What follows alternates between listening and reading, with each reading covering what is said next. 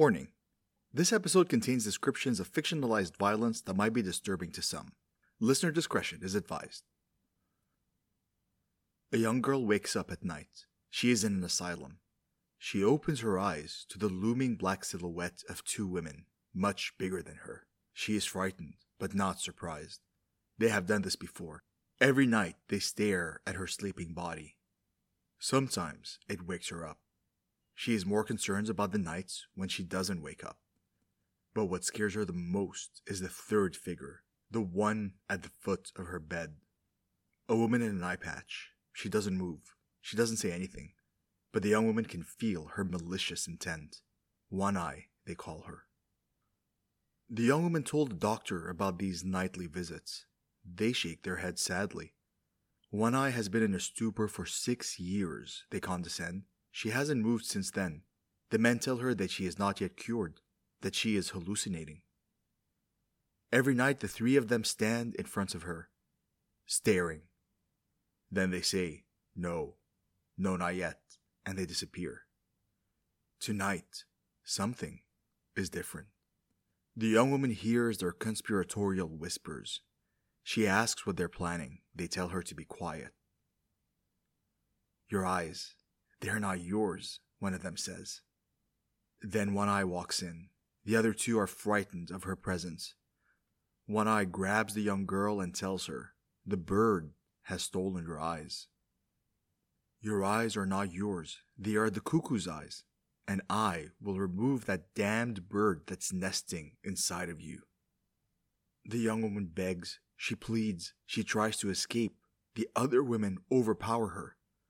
One Eye, standing tall, grabs a knitting needle, raises it above her head, and the needle goes right into the young woman's eyes. The pain is excruciating. She screams. The others laugh. She struggles. She is unable to move. Another needle goes in. Now there is nothing but a white, hot light. The young woman, exhausted, spent of her powers, collapses. Her scream is silent, frozen, forever. One Eye dances in mad frenzy. The two other women look at each other. But where is the bird? They realize there is no bird. They were deceived. They didn't want this to happen. They did not want to harm the young girl, only get rid of the evil bird possessing her. They are furious. They want revenge. The two of them gather their strength. They grab One Eye. They drag her, screaming, to the burning stove. The hellish fire overwhelms her face. The air sizzles with burning flesh. And with all their strength, they pull her head back. And one final push. They smash her face into the stove plate. Horror fiction is a peculiar thing. For those who love the genre, the appeal seems evident. But even for us horror fans, it's hard to answer the question, why do you like this stuff? This stuff, said with that kind of scorn and confusion. And to be fair, it is a hard question to answer. Why subject yourself to unpleasant, terrifying images? Why watch things on screen that would be an absolute turn-off if you saw it in real life? Sure, we can weakly come up with psychological explanations, talk about catharsis and all that, cite a random study about horror decreasing stress and increasing empathy. But we know that's kind of a cop-out, a pat response that's just there to justify what honestly might be hard to justify. I can't think of any person saying, "Well, time to decrease stress and increase my empathy by watching Jason Voorhees slash up some campers." Frankly, a person like that would be more terrifying than whatever shows up on screen. Sounds crazy, right? Why would anyone enjoy this thing? And yet, horror is lucrative. It's relatively quick to turn around a movie with a low budget, and an audience will always be there for even the most poorly made horror film. Even the trashiest, dumbest, most low-quality horror film will find passionate defenders. It's one of the most profitable genres out there. There's always been an appetite for scaring yourself stiff. Frightening stories are as old as fairy tales. But here, I want to focus on a particular style of horror.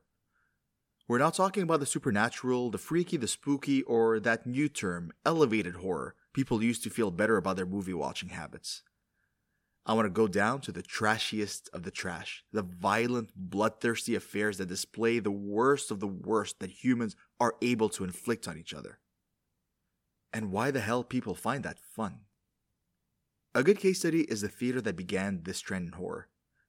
In the 18th and 19th century, horror tended to be gothic, focusing on decaying old castles and supernatural terrors. But this little theater changed things around, brought horror closer to home, and taught movies how to create those shivers to a modern audience. But first, a bit of background. Paris, the city of light. One of the first cities in Europe to introduce street lighting in the 17th century. And afterwards, the light of Paris became the light of the mind, as the Enlightenment era produced many philosophers, the Voltaires, Diderots, and Jean-Jacques Rousseaus of the world. In the 19th century, Paris had been through a lot. It had gone through the French Revolution, Napoleon, and the Napoleonic Wars. Now the dust had settled. Paris seemed to be more glowing than ever before. It was a period of growing prosperity, with a new class emerging that today we know as the bourgeoisie, the doctors, lawyers, industrialists, and bureaucrats that helped grow the city. Paris also attracted poets and artists of all stripes. It was an exciting place of innovation where salons tried new art forms formerly rejected by the establishment. Impressionism made a splash around the world. So did the poetry of Rimbaud and Baudelaire, the music of Debussy and Bizet, and the novels of Victor Hugo and Gustave Flaubert. The city officially got its nickname with the introduction of modern electrified lanterns.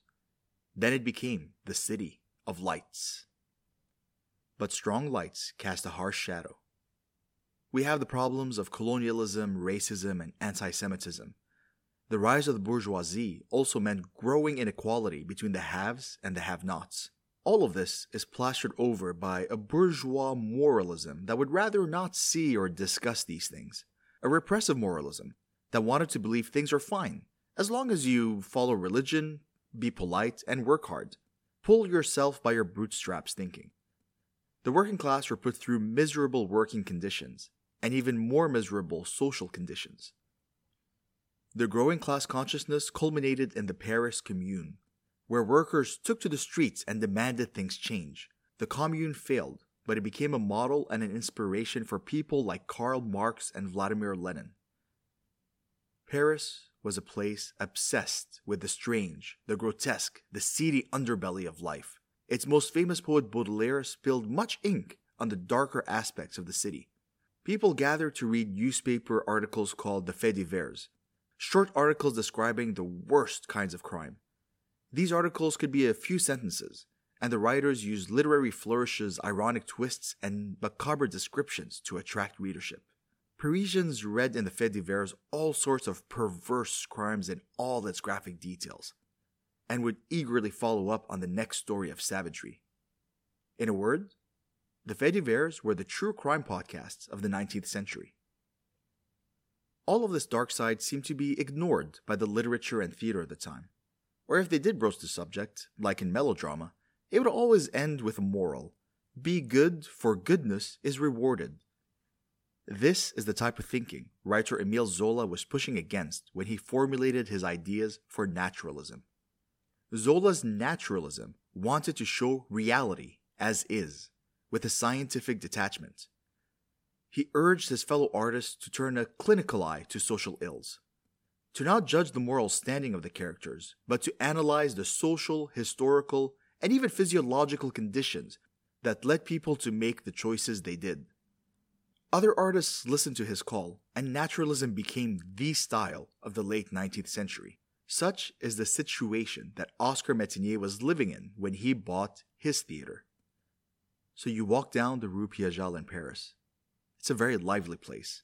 The sound of music, the sight of fishnet stockings, the smell of smoke permeate every corner of the street. But you keep on walking. You come upon a crossroads. You turn right, down Rue Chapitale. You are struck by the sudden change of scenery. Just a minute ago, happy nightlife and crowded streets. Now with just a right turn, lonely alleys, silence, darkness. There is only you, your footsteps, and your thoughts. The narrow alley is so small you almost miss it. You enter, and at the end of the lonely corridor is a barely lit theater. You know that this was once a chapel that had stood through the terrors of the French Revolution, a street that was used as a blockade during the Paris Commune. The atmosphere of the chapel is still felt when you enter, as two giant wooden angels greet you into this unholy place. You sit in the front row, so close to the stage you're afraid of stretching your legs and disturb the actors. The show begins. Welcome to Oscar Metinier's theater. Welcome to the Grand Guignol. Metinier worked as a secretary for the police, where he experienced first-hand accounts of the crimes and sordid affairs that would become scripts for his shows. The Grand Guignol was not yet a stage of horror. The plays were naturalistic, and Metinier wanted to show the conditions of the world as he saw it, which meant emphasis on the darker, crime-ridden parts of life. And it wasn't a quick jump from Metinier's naturalism to full-fledged horror. Which was exactly what happened when Metinier sold the theater only a year after its founding. Then came the next director by the name of Max Murray. Horror at the time was focused on the supernatural, tales of ghosts, haunted Gothic mansions, and dark creatures that threatened the natural order. Murray bought the Grand Guignol in 1897. The same year, Bram Stoker published his novel Dracula. So Murray's idea of horror went quite against the grain. His plays wouldn't feature the otherworldly, but the source of horror would be everyday tales of crime that filled the faits divers. Metinier thought his plays served a social purpose. Not that he wasn't above falling into sensationalist accounts, but he still believed in the naturalist call. Not Murray. Murray was first and foremost an entertainer. And abstracting away the social message of the earlier plays, his main focus was on terrifying the pants off the audience. Murray got fear down to a science. Everything about the performance was made to make full use of the atmosphere. From the moment you enter the Grand Guignol flanked by two giant wooden angels, a reminder of the origins of the chapel, and a reminder of the grim rituals people will be witnessing. The theater was so cramped and so small that the front row audience could almost shake hands with the actors. The dilapidated roofs would leak when it rains, and audiences swore that it would rain blood. Buckets were provided in case people lost their lunches at the horrific moments of the play. Everything we know about the Grand Guignol is shrouded in myth, and audiences loved to add their own take in the myth building. Murray's publicity stunts included having a doctor in case anyone fainted during the performance. One story has it that, at a particular night, a man in the audience found himself overwhelmed by the violence on stage and fainted. His wife called out for a doctor. Murray came to her apologetically, informing her that the doctor was indisposed at the moment, for he too had fainted. The structure of a typical evening at the Grand Guignol was alternating between tales of terror and more light-hearted short plays, usually musical or sex comedies. This was called the hot and cold shower technique. You watch something scary, you're tense, you're wary of what's happening on stage. Then, a comedy. You feel relaxed, your shoulders drop, you settle in your seat. And that's when the horror comes in and takes hold of you again, a shock to the nervous system when you feel safest. Just like a green leaf appears fresher in a dark background, the hot and cold shower technique made the comedy more comedic and the horror more horrific. It promised an alternating of moods so that the show never got monotonous. And the people who wrote those plays were also dedicating to getting the biggest shrieks from the audience. Such is the case of one André Delorde. André Delorde was born in 1869, and as a young boy, had a morbid fear and fascination with death. Probably something normal for someone so young. However, his father, a sensible bourgeois man, would have none of it. He had his son keep vigil over his grandmother's dead body on the evening before the burial. Doing so, the father thought, would rid his son of any silly fear and preoccupation with death. Yeah, that backfired. Delorde was trained to be a lawyer, but found a passion for the theater. He wrote not only for the Grand Guignol, but it was his work with the Guignol that earned him the name the Prince of Terror. Delorde spared no expense in scaring the living daylights out of his audiences, plunging deep into the abyss of human depravity, taking on themes of madness, crime, sadism, and the cruelty humans inflict on each other. Quote, just as Messenier had used the Grand Guignol to perfect his own brand of sordid slice-of-life sketches to educate Parisian audiences about how the underclass lived and thought, the Lord invented a new dramatic genre devoted to slices of death. It spoke to mankind's universal dread. End quote. It helped that he was considered a master among playwrights. Even critics who hated the content of his work had to begrudgingly recognize the artistry of his style. The Lord's theory was that people were attracted to the possibility of danger. Not that anything bad would happen, but that, perhaps, maybe, it might. In his essay on fear in literature, he ponders, quote, don't they derive the acute pleasure at the circus or music hall from watching the most dangerous feats? If I perspire with anxiety as I follow the movements of the dancer along the tightrope, if my breathing stops with the music as the young woman in pig tights is about to attempt what she herself calls the death leap, it is because I actually imagine an atrocious death for her, her battered corpse bloodying the sand in the ring. No doubt, if I were sure that the accident was going to happen, I would be the first to rush forward to prevent it. But if, on the other hand, I was certain that it would not happen, I would lose interest in the show. A most curious compromise on the part of our consciousness is at work here. If my sensibility steps forth to reproach me for the odious satisfaction that I find in thus anticipating a calamity, I immediately assuage my scruples by involving the laws of probabilities. There is only one chance in 1,000 that the accident will happen precisely today. But as sure as this reassuring thought runs the risk of dulling my pleasure, I revive it again by calling up in my mind's eye the image of the fall, despite what seems possible. End quote. So the more logical, moral part of the mind wrestles with the other part that is drawn by morbid curiosity. The play should both reassure you that everything on stage is fiction, and yet tickle your dark, subconscious mind into going, unless. An ingenious move in Delort's script would be having the killers describe the torture they're about to inflict before inflicting it. Now, this may sound like a violation of the oft-repeated rule show don't tell, but it served the purpose. By priming the audience to imagine the horror that's about to happen, the imagination of the spectators fills in the gap and perceives more than they've been shown.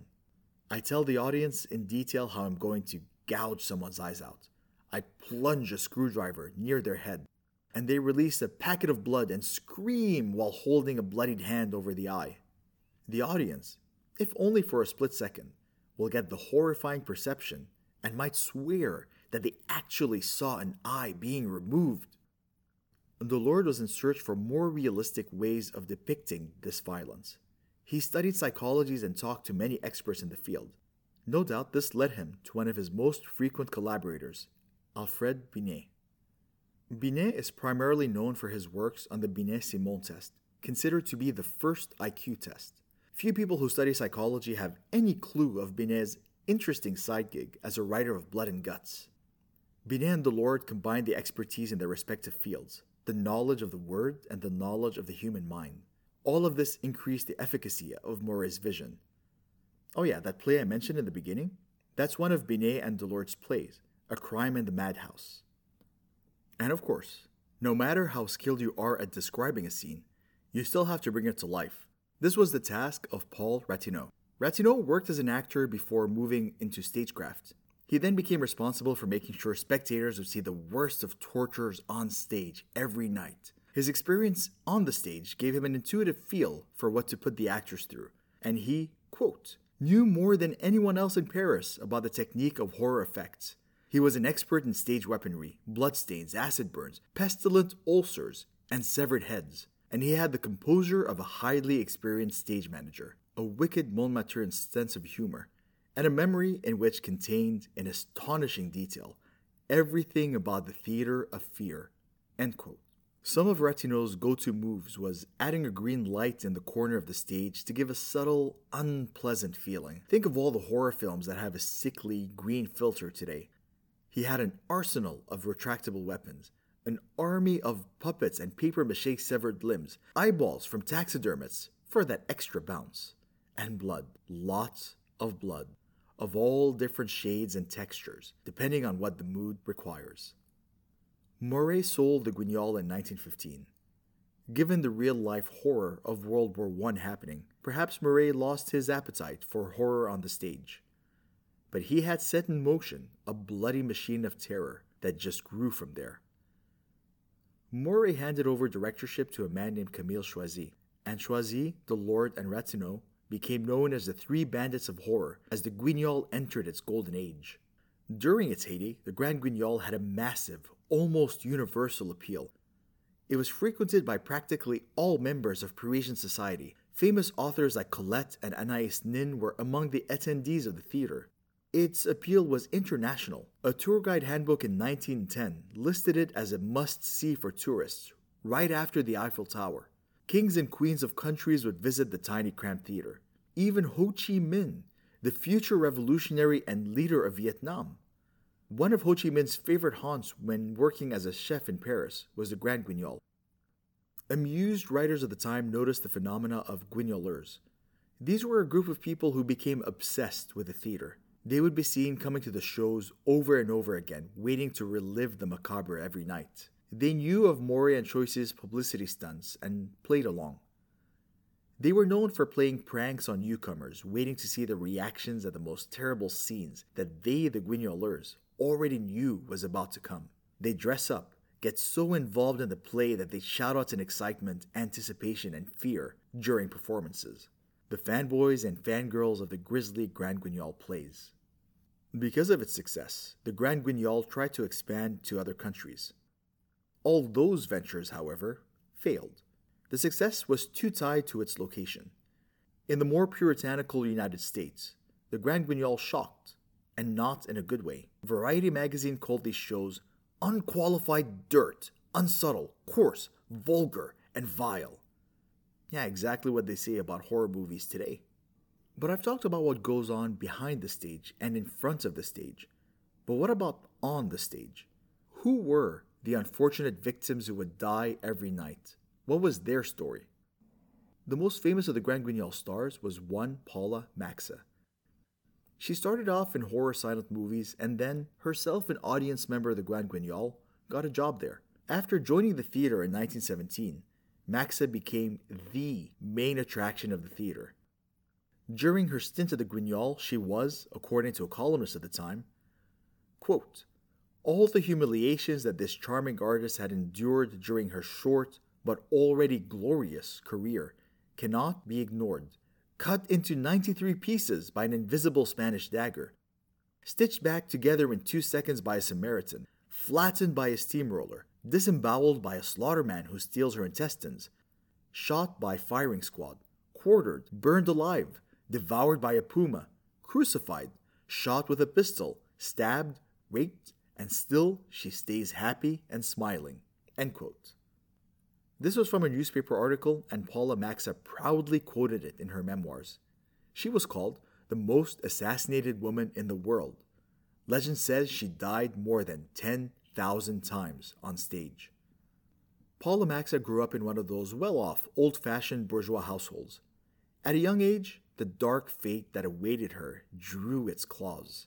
Things took a fatal turn when at 15, her boyfriend lured her into the dark woods and attempted to kill her. Her throat slashed, she woke up at the hospital and learned that her boyfriend killed himself. A murder-suicide, but with one survivor. Bloodlust followed me like a curse, she wrote. A little later she married a count who gave her a life of luxury, but she was bored. That's when she discovered the Grand Guignol and found her home in its violent, bloody arms. What follows next is a series of lovers, driven crazy by her presence, tales of violence, sex, and opium. If all of this sounds a little too fabricated, that's probably because it was. Like Murray, like Delord, Ratinot, and the Guignoleurs, Maxa was very conscious of creating a mythology around her. The memoir above was published in True Confessions, a tabloid magazine of the era. The kind of magazine that would today write about alien abductions or secret satanic sex parties. And she titled the memoir, I Am the Maddest Woman in the World. Was Paula Maxa having fun giving readers what they wanted? Or was she hiding a dark secret in plain sight? We'll never know. We don't have much records of Paula Max's life before she became an actress. She made sure to cultivate the mystery very well. In the 60s, long after she left the Grand Guignol, Maxa released a second memoir about life on stage. These were much more grounded and a light-hearted recounting of her daily life as the most murdered woman in the world. She described why she preferred working in theater over cinema. Quote, "In the cinema, you have a series of images. Everything happens very quickly, but to see people in the flesh, suffering and dying at the slow pace required by live performance, that is much more effective." End quote. She talked about the very mundane difficulty of surviving all these deaths on stage, the washing up. Quote, "You had to wash your hair every evening, twice when there was a matinee. The large shirts that I had to wear also had to be washed. The wings backstage were like a laundry. On top of that, I also had to take a bath because I was red from head to toe." End quote. And finally, we see someone meticulously devoted to her craft. Quote, "Just a word or a phrase delivered a little too quickly, a little too harshly, could cause laughter. It required millimeter precision. If the atmosphere was broken, it had to be recaptured, which was at times very difficult, if not impossible." End quote. Things took a toll for the Guignol in 1927 when Choisy sold the theater to Jacques Jouvin. Jouvin was described as a micromanager, someone who wanted to be in full control of everything. While Max Murray was notorious for coming in and changing scripts last minute, he still made sure to delegate tasks to their respective experts. Paula wrote in her memoir, quote, "Jouvin wasn't a bad director. He put on some good shows, but he wanted to do everything himself, especially the writing of the plays, which created a great monotony." End quote. Like any micromanager who takes over a company, Jouvin wanted to clear the space of all previous influences. He fired Paula Maxa, among others, because he didn't want to have one star take up the whole show. This split led Maxa to create her own experimental theater for a while, the Theater of Virtue and Vice. But things carried on. Audiences flocked to the shows. Despite the big change in cast, the biggest problem was the current world historical events happening in 1930, which put Jouvin in very difficult straits. And Jouvin ended up handing over the directorship to an Englishwoman, Eva Berkman, in 1938. Berkman brought Paula Maxa back, but things weren't the same. People commented on how her yells weren't as strong as they used to be. She suffered from a weakened voice. The Scream Queen had screamed herself out. Then, just a little over a year after taking over, Berkman had to flee Paris. What caused her to run away, you might ask? What made her leave France in 1940? Oh, how about the little inconvenience of the Nazi occupation?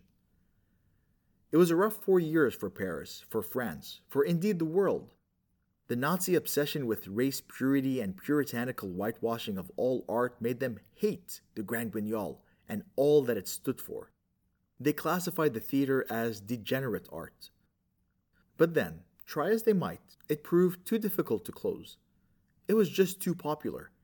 The horrors of the stage gave their occupied subjects a respite from the daily horror of their lives. And, most embarrassingly for the German occupiers, a couple of high-ranking Nazi generals were also seen walking out of the Rue Chapitale. They decided to let it run for the time being, but the theater will be destroyed once they win. Well, they didn't win, and the theater remained. In 1944, the Allies entered France. U.S. General Patton attended the Grand Guignol performance after the war ended. Eva Berkman returned to take over directorship, but the past decade had set things in motion. There was an irreversible decline. People just weren't attending performances like they used to. Even the hardcore Guignolers were less visible. Berkman escaped again in the 1950s, this time to flee debt. And the Grand Guignol was handed to its final director, Charles Nonon. There is some speculation about what caused audiences to lose interest. Nonon himself believed that after the sickeningly all-too-real stories of the Holocaust, going to watch people get tortured on stage felt wrong. Embarrassing. It just didn't feel right. Quote, "We can never equal Buchenwald. Before the war, everyone felt what was happening on stage was impossible. Now we know that these things, and worse, are possible in reality." End quote. Did the horrors of the war burst people's bubble? That's one explanation. But then you have to explain the fact that horror movies in the 50s started getting a lot more violent. Yes, another explanation was that the Grand Guignol had a bigger competitor to deal with. A competitor larger than reality. Movies. The theater and the movies had mutually beneficial relationship for the longest time. Back in the 1920s, German expressionist films borrowed macabre elements from the Guignol, and the Guignol adapted some of the movies for the stage. But now the special effects of the film industry had gotten much more realistic, and movies started taking the place of theaters when people thought of having a night out. The irony being that the horror movies probably got better thanks to the influence of the Grand Guignol. The Grand Guignol had its final performance in 1962, and then the theater of murder, carnage, and blood was no more. It's hard to trace a direct link between the Grand Guignol and modern horror movies, but the specter of the theater is haunting the genre. In the 1950s, Hammer Films in the UK released the film Frankenstein. This wasn't the first Frankenstein film, of course, but people who grew up on the relatively tame Universal monster movies would have been shocked by how violent the new Hammer version was. Parallels were quickly drawn between Hammer and the now dying Grand Guignol theater. Grand Guignolesque became an adjective to describe the new wave of horror movies that focused on violence and sadism. By the 60s, self-imposed movie codes relaxed their grip on the industry, and new filming techniques and new directors meant that things got experimental and violent. A wave of so-called exploitation films, violent, sadistic movies of questionable moral and filmic qualities, but films that, like the Grand Guignol of Murray, did their best to shock, revile, and disgust their audiences. This was the intermixing of traditions that the current wave of horror artists grew up on. The exploitation, the slasher, the splatterpunk. Look up books on history of these genres and the Grand Guignol will likely appear in the first chapters. Clive Barker, known for his blood and guts stories in movies such as the Hellraiser series, wrote the A to Z of horror, which listed the theater. The theater troupe in Anne Rice's Interview with a Vampire was also inspired by the Grand Guignol. The practical effects of Ratinot found their way in horror films. Despite the increase of CGI, a lot of connoisseurs prefer the practical effect way of making movies, even today. The way horror films are marketed owe a debt to Moray. There's always been a lot of mythologizing and urban legends about that one movie. The horror movie that is so bad, so depraved, so terrifying, it drives audiences to sickness. Film directors like Eli Roth employed the same stunts of having a medical doctor during a screening in case anyone fainted. Recently, the movie Terrifier 2 has inspired scores of people to gleefully recount tales of how audiences threw up in the theater. The tradition is still alive. So here's the part where I weakly attempt to explain the appeal of things like the Grand Guignol. First we have the major theory, catharsis. The idea that emotions build up inside your body, and watching something extreme will purge those emotions. You watch horrific or tragic things because it leaves you with healthier emotional bowels. Then you have the sublime, the reminder that there are things in heaven and earth far beyond what is dreamt of in your philosophy. The sublime is a storm in the middle of the ocean, an experience that is at the same time terrifying and beautiful. That is a thing so big, so incomprehensible, it rearranges your senses. It leaves you shocked and frazzled, but somehow with a deeper understanding of the world. Less dramatic theories state that fiction is a rehearsal for life. Watching terrible things in a fictional setting is like a thought experiment, a way to make yourself resilient for whatever life might throw at you. The one hopes what life throws at you is less than a chainsaw-wielding maniac. Like fairy tales can create a symbolic reality to help kids cope with difficulty of growing up, horror can help create a symbolic reality for adults to make sense of the terrible things in the world. Another psychological answer is that horror helps us confront our shadow. The shadow is the part of ourselves that we consider dark, repulsive, stuff we'd rather repress, but repress at our own peril. Getting in touch with the darker side of life and accepting it paradoxically helps us gain control over it. Repressing it just makes the monster in the basement come back with a vengeance. There is yet another idea that says that we experience fear because we can experience fear. That might sound confusing, but shuddering, cringing, jumping out of your seat and screaming, these are a way to show your physiological functions are still working. Like laughing massages the diaphragm and deepens breathing, fear responses is a systems check for your fight or flight response. Another physiological theory is even simpler. It says that Arousal is arousal. The body sees no difference between adrenaline-soaked fear or ecstasy. Proponents of this theory are the ones that will tell you to take your date to a roller coaster or to go bungee jumping. The adrenaline from facing this fear can easily translate into other things. No wonder horror movies are a popular outing for couples. I could keep going on, but I want to end with a thought. All of the theories of horror have only you, the watcher, and the show. But the thing I find fascinating about horror is that it connects all the people involved in the genre. When I read the antics of the Guignolers, I get it. Most theories of horror focus on the individual reactions to being frightened. While fear is individual, the total experience of horror happens as a group, I think. And it isn't all about fear. There is a weird form of social bonding that happens when you watch scary things together. The Guignolers and their going back to relive the darkness again and again to initiate new people into the darkness. It's all very familiar.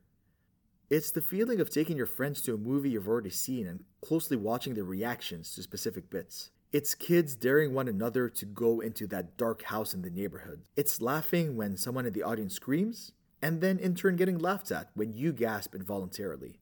It's kids in full bravado mocking a horror film for not being scary, then insisting on sleeping with the lights on. There's a sense that we're all in on the joke, somehow. I don't mean to say that things aren't taken seriously. Creative enjoyment is deadly serious. Audience members, when they enter the dark theater, are challenging the directors and writers to scare them. The authors take up that challenge.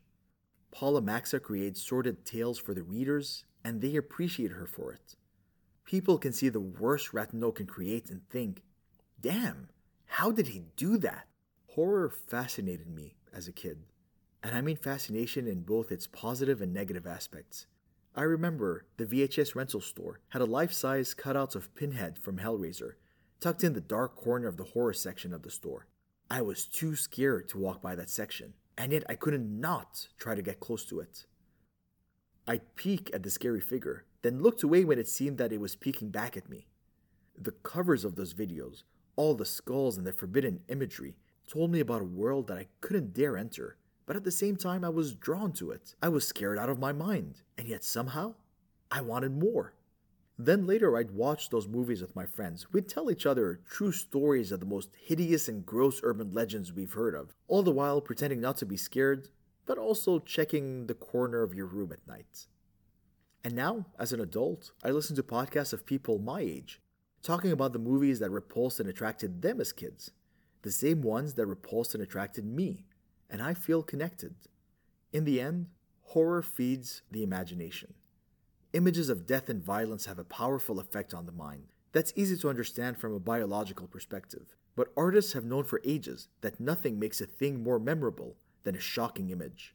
Roman educators and even Christian monks used to teach their pupils the art of memorizing vast amounts of knowledge by associating what they're learning with violent, obscene images. You need to fill in the blank, to take your mind where it does not want to go, and then to come back. And that imagination is amplified when shared with others. Horror is nothing without its audience. No artist, to be honest, but horror is a form that especially requires a collaboration with the deepest, darkest parts of the mind. I'll leave the final word to Paula Maxa here. Quote, imagination always transcends reality, and it is the imagination, along with the shiver of the soul, that constitutes the poetics of fear. End quote. Thank you so much for listening. We'll see you next time.